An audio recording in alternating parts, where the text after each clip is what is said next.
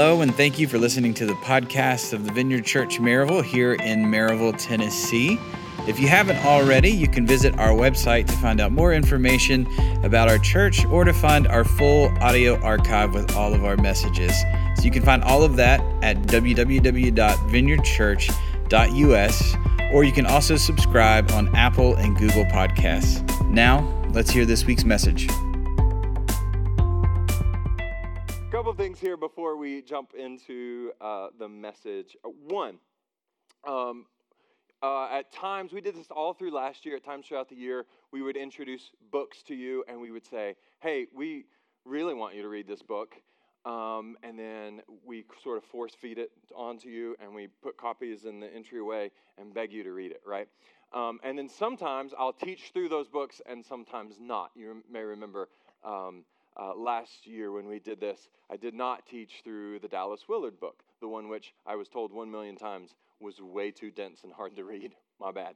But we did teach through Live No Lies. Okay, so that all went beautifully, and we always ran out of books, so we decided to do it again this year.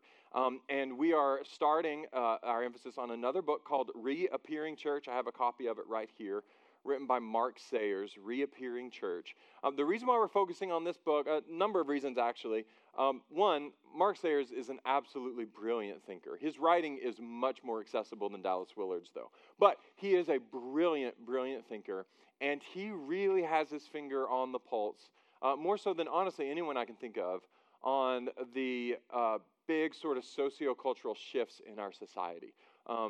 Last year we spent really a number of months over the course of the year talking about the shifts that we've experienced in our culture, how we're supposed to respond to that, what that means for us as a church, et cetera, et cetera. And a number of you said, okay, that was good. I really like that. I want some more practical next steps. This book is written by the guy who I think's got his finger on the pulse of that more than anyone else for the sole purpose of giving practical next steps. He also uses the remnant language. Remember, we talked about in the Uprising series how we need to be a remnant that holds on to the truth of Scripture and then affects real change in our community. He talks about using small groups as a model to put those into practice. And so this is just, guys, it's an exceptionally good and important book. I'm not going to be teaching through this one, but we have a number of small groups that are going to be reading it together and walking through it together, 4 or 5 of them. That would be a great, especially if you really appreciated the Uprising series and some of the stuff we talked about during the Onward campaign about societal shifts. This would be particularly helpful. And it's challenging. It's an invitation to actually, kind of like Anna gave us an invitation of like, hey, let's actually go and do the stuff that we talk about. This book is same vein. Let's actually do the things that we're talking about to become a remnant and a beautiful exception to all the angst and vitriol in our community. So these books will be available in the lobby next week. You can sign up for a small group that will be studying this book this week, and you can sign up for a whole bunch of other groups, 20-something of them. So we would love for you guys to take that next step, get involved in community, and walk through some stuff with people. That's one thing. One more thing, sorry for all the preamble, and then we'll get into the message. Tomorrow is MLK Junior Day. We celebrate and remember his unbelievably significant legacy, his bravery, his, guys, stunning brilliance, and the remarkable impact he had on the entire world, and especially here in the United States. Each year, I just kind of give you guys a loving nudge. So here's my loving nudge. This has been my routine for I don't know, over a decade now, and I would love I think it's so good. I kind of want to push it on to you to be your routine. Tomorrow, hopefully, you can find a few minutes, even if you don't have the day off, some time to pray and reflect and be grateful for how far we have come in terms of race relations. Also, maybe take some time to pray and grieve for how far we have yet to go. Be grateful for MLK and his legacy, and the specific thing I want to encourage you to do is to read his letter from a Birmingham jail. Now, that's sort of a weird title, but it was a letter that he wrote from a jail in Birmingham. So thus the title, Letter from a Birmingham Jail. And it's available online for free. You just put that in a Google search and PDF, and it's there. It's a short read, but in just a few pages, you will get a sense of his bravery, of his insight, of his brilliance, and how his message was so incredibly important then and also is incredibly important now. So I just want to encourage you guys to do that. Let's take a second to pray here, and then we will jump into part 2 of 2 for this Wholehearted series. Jesus, we love you so much. It's so good to be with you in this place, to be with your people, to enjoy your presence, to enjoy one another's presence.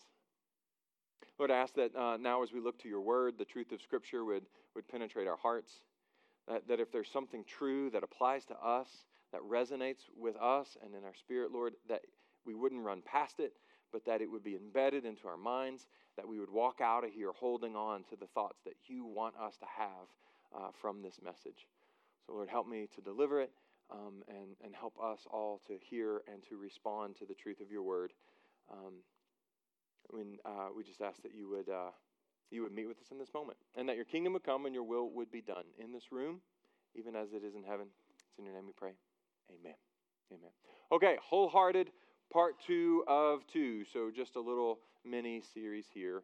And we've been looking together at the life of King Asa and talking about how King Asa's life in broad strokes unfolds in 2 really big phases. His adult life. He has the first few years of his adult life, phase 1, we looked at last week.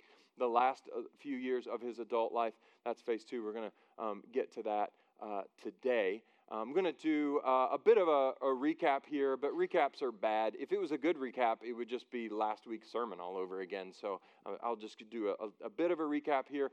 But if you weren't here last week, it might be a bit confusing. We're sort of jumping into the middle of a story. I encourage you to grab the podcast for that. But anyway, here's the summary.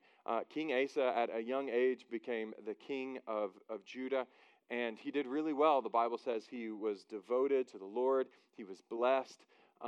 He did all he could to do it right. And the Bible says, I love this language, he built and he succeeded. And that as a result, the nation of Judah, they built and they succeeded. We also saw that there were a few things that he knew to do, that he should have done, but he just didn't quite do. There were a few idols that he didn't address. He was trying to get it right. And on the whole, he did get it right. But there were still a couple of things that he didn't address that he should have addressed. And then Asa had what we called his great ordeal. And he had built, the Lord had blessed his reign and his people. And they had built a massive, massive army. And they were really thriving on a number of levels. And yet they stood before an even larger army. And this was his rite of passage, his moment where he came to the end of himself and he didn't have any choice but to rely on God. And Asa did the right thing. He relied on God. And we had this reminder that even if we, and there's so many people in our church who are building and are succeeding, people who are in the first few years of their adulthood, and so many of you are thriving, you're building and you're succeeding, but what we said is there's always, always, always a bigger army. And that was Asa's story. He came before an even bigger army. He cried out to God as he should. He was given victory over this 1,000,000-man army in front of him. And then after that happened, the Lord sent a prophet, Azariah, to speak to Asa for what is to happen next after his great ordeal. So we're going to reread. We saw these last week, but look at these verses again. This is 2 Chronicles chapter 15, verses 1 and 2. The Spirit of God came on Azariah, son of Oded. So he went out to meet Asa and said to him, very important, Asa and all Judah and Benjamin, hear me. The Lord is with you when you are with him. If you seek him, he will be found by you. But if you abandon him, he will abandon you. Very clear, very clear. There is, on the other side of his great ordeal, an opportunity for him to walk with Jesus in greater intimacy, in greater devotion, more wholeheartedly, because he was on the other side of his great ordeal. He cried out to God in desperation, and when we finally come to the end of ourselves, we have our rite of passage, we come to God, we cry out to him in desperation, we realize that our very best efforts aren't going to be good enough. We could do it perfectly, and it still wouldn't do. We come to that crisis, we cry out to the Lord. On the other side of that great ordeal, there is an invitation. This is the way the Lord has set it up. There's an opportunity for intimacy with the Lord and renewal and revival in our lives that is unique to those moments. There's an opportunity for deeper reliance and intimacy. And Asa, once again, got it right. He had this invitation to walk with the Lord in a new way, And he said, yes. So let's read a couple more verses, also ones that we looked at last week. Verse 8, when Asa heard these words and the prophecy of Azariah, son of Oded the prophet, he took courage and he removed the abhorrent idols from the whole land of Judah and Benjamin and from the cities he had captured in the hill country of Ephraim. He renovated the altar of the Lord that was in front of the portico of the Lord's temple. In other words, I know it's a lot of words, he addressed the half measures of the first few years of his adult life. When he was doing things right, he was doing well, but he had some half measures, some things that he didn't really do in full. The idols that he didn't address before, he's addressing now. He has seen God come through, so now on the other side of that, trusting God with everything wholehearted. And I'll just be frank, I said we have a disproportionate amount of people in this stage of life, in the first few years of your adulthood. I have seen people in this church face their crisis and then on the other side of it, make that leap into wholeheartedness. And it's just been incredible to watch. And I've seen others, I think, have the same opportunity and pass on that opportunity and not take that leap into wholeheartedness. There's a challenge in that. A few more verses, also ones we looked at last week, verse 12. They entered into a covenant to seek the Lord, the God of their ancestors, with all their heart and all their soul. So the whole nation of Judah goes, all right, full speed, all out, everything we got, our whole heart, our whole soul, we're following the Lord. So Asa makes the right choice, and the people of God, his nation, does as well. Verse 13, here's the really wonky verse we talked about last week.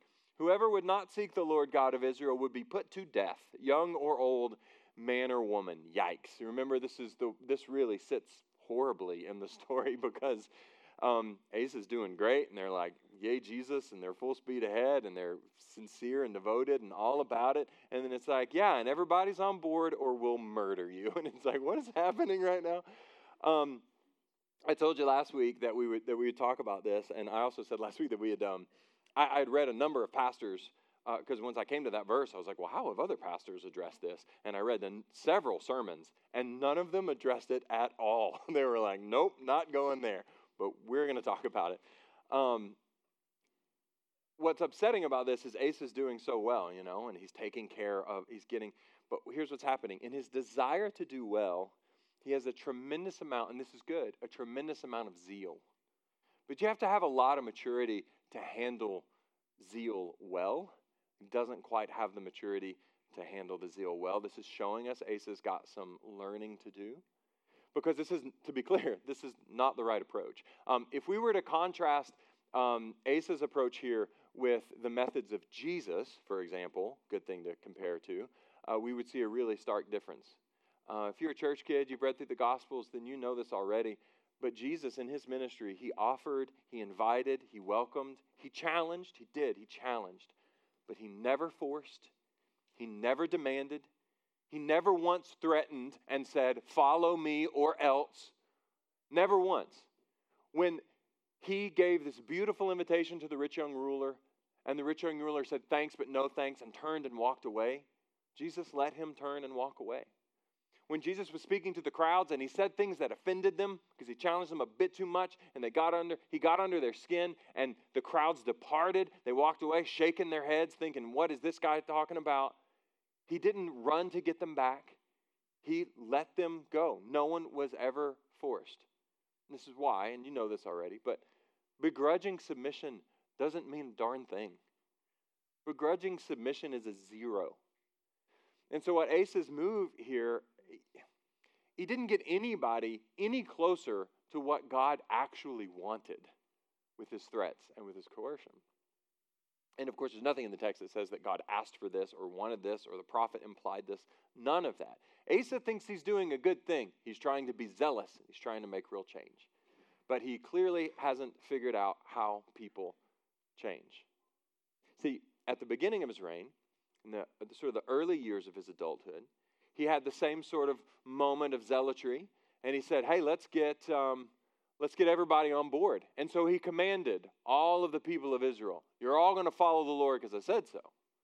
And then that didn't work. And so now he's having another moment of zeal. And this time he says, you're going to follow the Lord because I said so, and if not, we'll kill you. And he was like, well, the last time didn't work. Let's crank it up. He doubles down on sort of a faulty idea. Now, quickly here, this was thousands of years ago, and ancient sensibilities were vastly different than ours. And so this lands on our modern sensibilities way differently than it would have then. In our context, there would be a total uproar. I'm not sure very many people even batted an eye. They're like, well, yeah, that's what kings do. Okay. Asa didn't think he was doing something horrible. He thought he was doing the right thing. But in his choice to force the issue here, there's a hint that there is something in him, even in spite of his wholeheartedness, in spite of his, he's on the other side of the great ordeal, he's making the right choices, but there's still something in him that struggles to trust the Lord. And we can look at this story and we can see, if you've been following along, then he trusted God to give him victory in battle. He trusted God enough to follow God's commandments. He trusted God enough to build their nation's wealth and security. But he did not trust God to change the people that he cared about the most. That he took into his own hands. And here's the thing. Again, this is such an extreme example because of the command that he made. And none of us would ever consider doing anything like that or trying to get people to fall in line with Jesus at the threat of death. That sounds ridiculous to us. But I think we can stop and acknowledge that trusting God to change the people that we love the most is actually one of the hardest things to do. And one of the last things that we might be willing to hand over to him. It's really hard to trust God when children are in rebellion or when people we love walk away. And that creates in us possibly some real desperation and maybe not always the wisest choices. Maybe we force the issue a bit.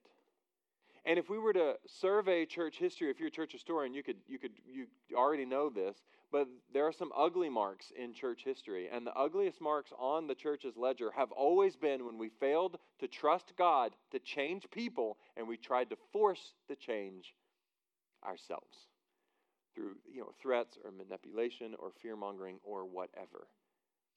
And so really, as extreme as this is a 3,000 years ago ancient version of that instinct. It says, I'm not sure I can trust God to redirect the people that I love and care about the most. I got to take matters into my own hands. Something to think about. Now, verse 14. They took an oath to the Lord, and a loud voice was shouting with trumpets, with ram's horns. All Judah rejoiced over the oath. And as we said last week, everybody in Judah was on board and rejoicing about it, meaning the threat was not at all necessary. It just wasn't necessary. For they had sworn it, they rejoiced over the oath, for they had sworn it wholeheartedly. That's a word that's going to keep coming up. Wholeheartedly.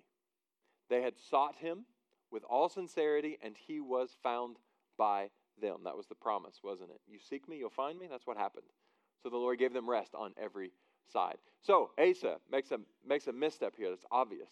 But he was sincere. The people were sincere, they were on board, they were rejoicing, and most importantly, they were wholehearted, no half measures. And just as the prophet promised, they sought God, they found God. Now, again, that's really good momentum, and then the next verse sort of sits funny in the story in a way as well. Verse 17 says this, the high places were used for idol worship. Here we go. The high places were not taken away from Israel. Nevertheless, Asa was wholeheartedly devoted his entire life. So, tension there. There's another hint here for us as well. He stopped short of destroying all of the idols. I don't know why. Maybe it was a political move, like I've spent all my political capital, I can't do this right now. Maybe he was just tired. Maybe he thought it wasn't a big deal. Maybe his theology was wrong. Maybe he was just scared. I don't know, but plain and simple, he was wrong. Nevertheless, the Bible says, it's tension. He's welcoming us to feel this tension. Nevertheless, the Bible says he was wholeheartedly devoted his entire life. That's an important tension for us to hold. Now, I'm obviously using these two sermons, this week and last, to try to convince as many of you as possible to be as wholeheartedly devoted to the Lord as you can be, all right? But please do not take the concept of being wholeheartedly devoted to the Lord and confuse that with perfection. It's not a thing. Perfection is not a thing for me. It's not a thing for any of you. Asa was wholeheartedly devoted and still imperfect. Maybe he was confused. Maybe he wasn't quite brave enough yet. Maybe his wisdom wasn't really there yet. But he is in process. He is changing. He is forming. He was not perfect, and the Bible says wholeheartedly devoted to the Lord his entire life. If we pursue wholehearted devotion to the Lord, and then we screw up, and we absolutely will, then we will, I think, be tempted to conclude, well, I guess I wasn't really wholeheartedly devoted. Because that language is sort of, well, it's all or nothing, right? Like it's either 100% or not. And that makes sense, but the Bible very clearly says otherwise. The Bible very clearly says he was not perfect. He made mistakes. He was off in some ways, and yet wholeheartedly devoted his entire life. The test is sincerity, not perfection. Okay? Because if we aim for perfection, we're going to be dashed against the rocks in no time. Okay? All right. Verse 19 is how this wraps up. There was no war until the 35th year of Asa's reign. So that's a huge time gap. We're talking decades now of things just going great. Is Asa not perfect? Wholeheartedly devoted. And the people of God with him. And so decades of thriving and peace and rest on every side. And those decades that came after his great ordeal, that's phase 2 of Asa's life. He came through his big moment. He did not let his crisis go to waste, as we talked about last week. And he lived wholeheartedly devoted to the Lord. Revival in his land. The people of God thrived. He won. He did it. Life well lived. Decades of peace. The Bible itself testifies that he was wholeheartedly devoted his entire life. Great. No, really great. That came out sort of sarcastically, and I didn't mean it sarcastically. Just great, period. Exclamation point. Great. But, always a but. But there was another test coming for Asa. And hear me on this, especially if you're, well north of 40. Hear me on this. There was another test coming. There's always another test coming. Always. Now here's the thing. Last week, I had my sights and my targets set on younger adults in the first, 10, 15 years of adulthood. And today, I've got my eyes focused on the older folks who are past that phase. And last week, when I made a big deal out of it, there's always a bigger army. I said it pretty adamantly. There's always a bigger army. When I said that, there were a lot of gray heads in the room nodding in agreement. You're going, yep, been there. Yep, it's a thing. There's always a bigger army because you know. And now I'm talking to you. There's always another test. There's always another test. Always. There's no magic age where we can say we've done our part. We did what was ours to do, and so we can coast the rest of the way. It's not a thing. And here's the reality. This one's tough. The test that comes later in life is usually harder. It is.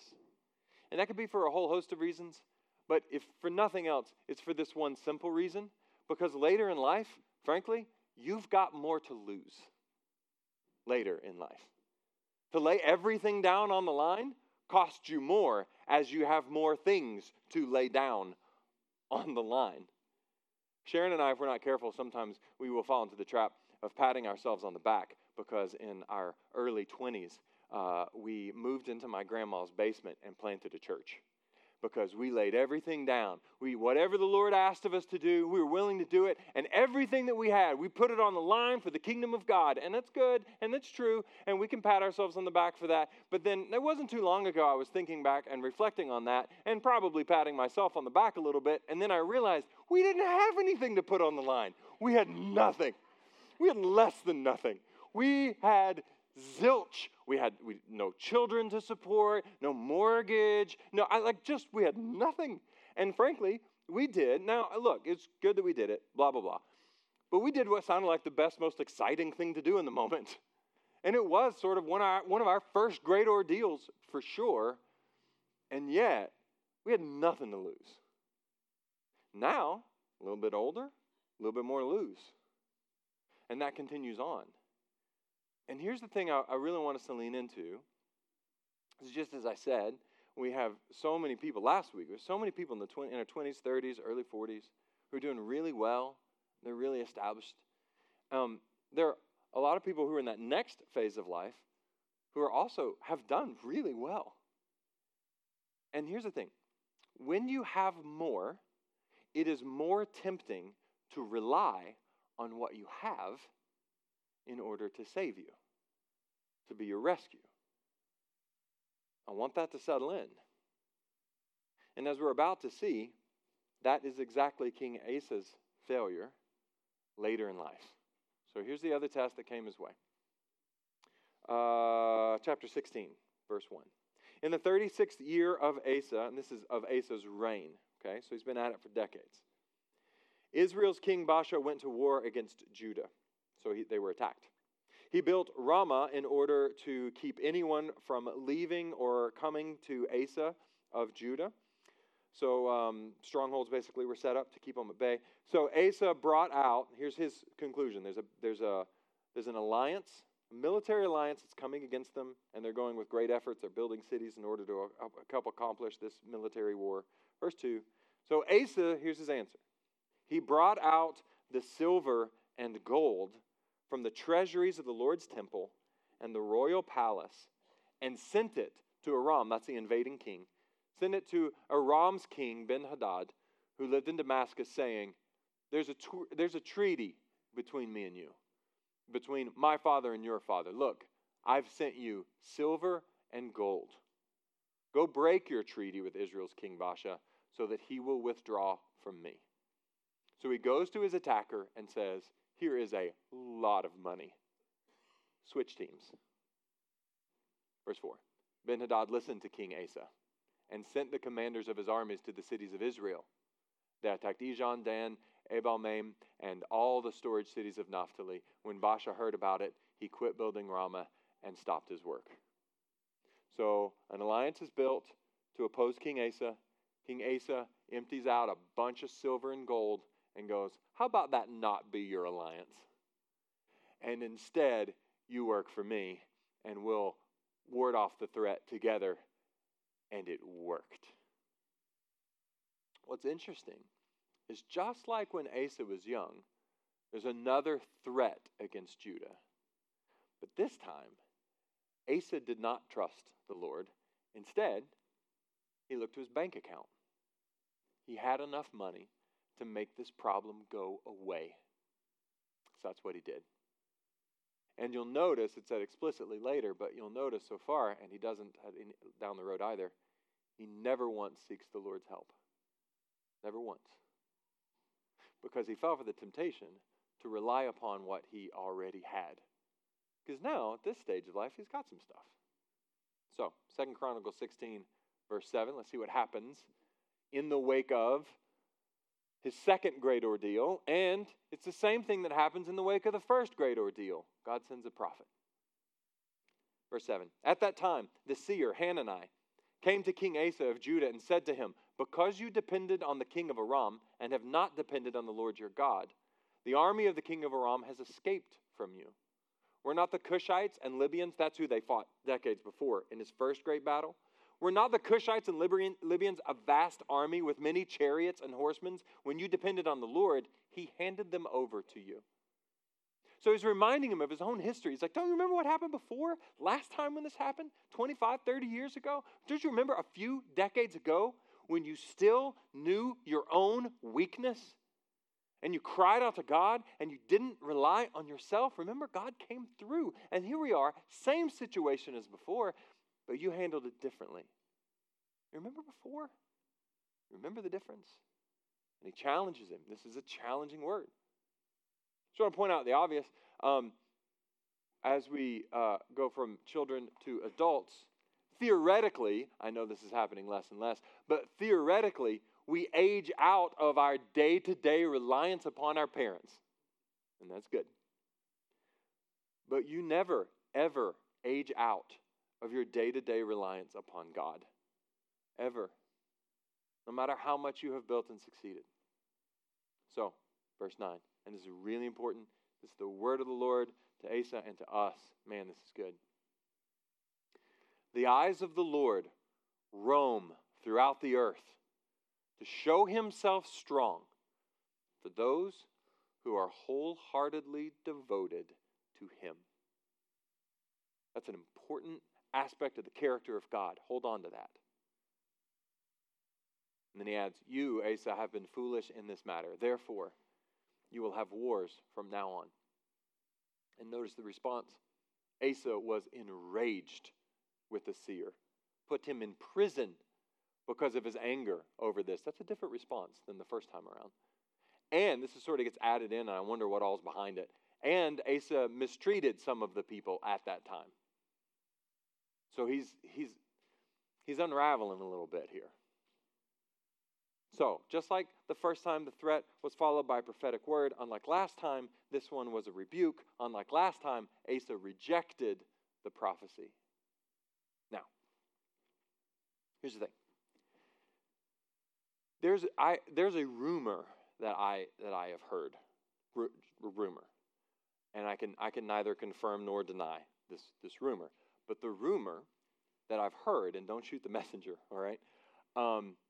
The rumor is that possibly, maybe, as people become older, perhaps they become a bit more set in their ways?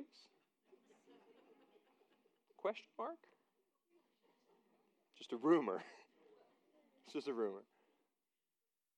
It has been said by others, not me, I would never, but it's been said then that as people grow older, they might be less likely to hear and apply wisdom that is offered to them. Now, I'm not saying that's correct. Maybe it's just a really horribly unfair stereotype. But if it is a really horribly unfair stereotype, then we have to say it's just sheer coincidence that stereotype appears to have been true in Asa's case. Some pretty good tiptoeing, right? Let's get a bit more bold. I think it's true. Okay. So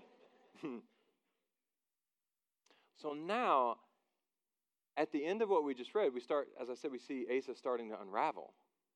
He starts forcing the issue everywhere. I think this is why. That last bit of control that he never gave over to the Lord, that one little kernel of control that he held on to, I'm going to force the issue. I'm going to hold on to control for what happens for the people that I love, or for this one last idol.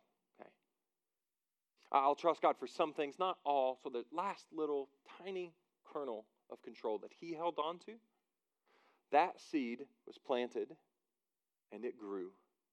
And as the decades passed, it grew and grew and grew until that impulse took over. And now he's forcing the issue in everything. We got a problem with a ram, he forces a ram into a treaty. Got a problem with a prophet, throws that prophet in jail. Starts mistreating and abusing the people around him, sounding pretty grumpy.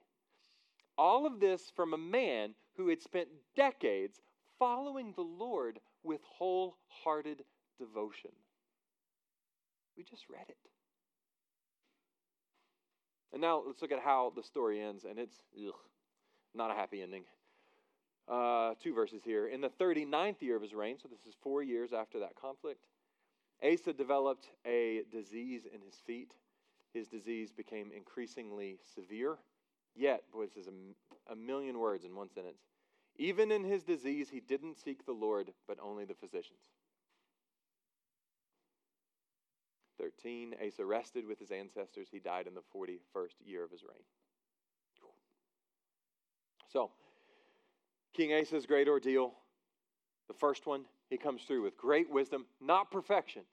With wisdom, he was wholehearted, he was sincere. It was a springboard then for his entire nation and himself personally to thrive for decades. But there was this root, this little thing that was growing and growing. And then when his second ordeal came along, he had enough stuff that he started to trust in his stuff and in himself. And then it led, we can see clearly, to his total unraveling. And he continued to rely on himself all the way to his grave. And clearly he suffered stubbornly because of that. Now here's the thing. I pointed out last week that we have a disproportionate amount of people in our church in that 20s, 30s, early 40s age range. It's like this sort of bump in our demographics. It's just a reality, which is the same age and stage that King Asa faced when he had his first great ordeal. Now, let me point out, interestingly enough, we also have a disproportionate amount of people in our church who are at the same stage of life as King Asa was at when he faced his second great ordeal. That's the second sort of demographic bump that we have in our church. And again, because of that, just like last week, I think Asa's story is especially instructive for us. And it could be a coincidence. It really could be, like legitimately. I'm open to the possibility that that's just a coincidence, that his life mirrors, his great moments mirror where we have the two areas in which we have a disproportionate amount of people in our church. That's a possibility, but just frankly, I don't think so. I think the parallel is not coincidental. I think it might be prophetic. And then it might be for just this moment, not just, but for this moment for our church family. So, there's obviously, I didn't even say the obvious, there's obviously a warning in how Asa's life ended. Don't want to go that route. And we need to heed that warning. But I want to be very clear about this. Please don't draw the wrong conclusion here. I do not think at all, like for 1 second, that the correct interpretation of this story as a whole is that the young folks get it right and the older folks are going to get it wrong. I don't think that at all. That's not the takeaway. That's just what happened in Asa's life, okay? It's not hard at all to find younger people in the Bible making the same mistakes, the same horrible choices that Asa made at the end of his life, okay? It's not, in fact, the ratio is probably totally out of whack. It's not hard at all to find younger folks making those mistakes. The point is just this. The invitation, regardless of age and stage, is to live in wholehearted devotion to the Lord, period. Not perfection, and don't fall for the trap, but sincere, wholehearted devotion. Casting aside the idols. Addressing the things we need to address. Trusting in God's power, not our own. That's the big power, the big variable. Whose power are we trusting in? Are we going to trust in our own efforts and our own strength, as King Asa was tempted to do in the first great ordeal? Are we going to trust in our own security and our own finances, as Asa unfortunately did in his second great ordeal? Or will we trust in the Lord and His provision and His strength? And whatever you choose, at whatever stage of life you choose it, and this is so patently obvious in the story, one pathway leads to peace and renewal and thriving, while the other one leads to angst and loss and desperation. Do you see that? Do you? You all have to nod your heads, or I'm not going to invite David to come up. All right, so David's going to come up. I don't know if he did it for the right reasons, but enough people nodded. So the whole point that I want to make from both of these messages, it really does culminate and is summarized in what the prophet Hanani beautifully said in chapter 16, verse 9. And this is the idea. This is the idea that we all need to go home with. I'll read it to you again. Please let it sink in. The eyes of the Lord roam throughout the earth to show Himself strong for those who are wholeheartedly devoted to Him. This needs to be imprinted into your mind. I want you to hold on to this image of God. It's right. It's true. The image of the Almighty God filled with love and His eyes searching the globe, looking for anyone who is wholeheartedly devoted to him so that he can show himself strong on their behalf. The King of glory searching the earth, his pockets overstuffed with blessings, looking for a place to pour them out, searching the world. Who is wholeheartedly devoted to me? Who? He is so eager to show his favor to the wholehearted that he is actively searching. Who? Where are they? Where are they? Where can I find them? When Asa was wholehearted, God showed himself strong on his behalf. When Asa relied on himself, then he only received what he was able to provide for himself. So, young or old, male or female, Christian for a long time or not for a long time, with or without a good track record, it's all moot. Right now, God is searching the earth so that he might show his favor to whoever is wholeheartedly devoted to him now. Past wholeheartedness doesn't mean a rip. The intention of future wholeheartedness means probably even less than a rip. The intent to do that doesn't mean a thing. God's eyes are roaming the earth, looking for the wholehearted, looking for the devoted, so that he might bless them. And I really believe God's invitation to us, and to some extent, I don't want to overstate it, but to some extent, uniquely and prophetically to our church in this moment, we should be those people, wholeheartedly devoted to him, because I think he is I know he is so eager to show himself strong on our behalf. So I want to remind you one more time. I'm going to close by saying this. I'm just going to read the two words from the two prophets to remind us so that we might hold on to them ourselves. After each of the two great ordeals, the first one, chapter 15, verse 2, Azariah said this: "The Lord is with you when you are with him. If you seek him, he'll be found by you. If you abandon him, he will abandon you." So clear. We said last week, you've got him right where you want him. You want him close, that's where he is. You want him far away, that's where he is. It's an overarching principle. You seek him, you find him. You seek him, you find him. And the second, the word of God through the prophet Hanani. The eyes of the Lord roam throughout the earth to show himself strong for those who are wholeheartedly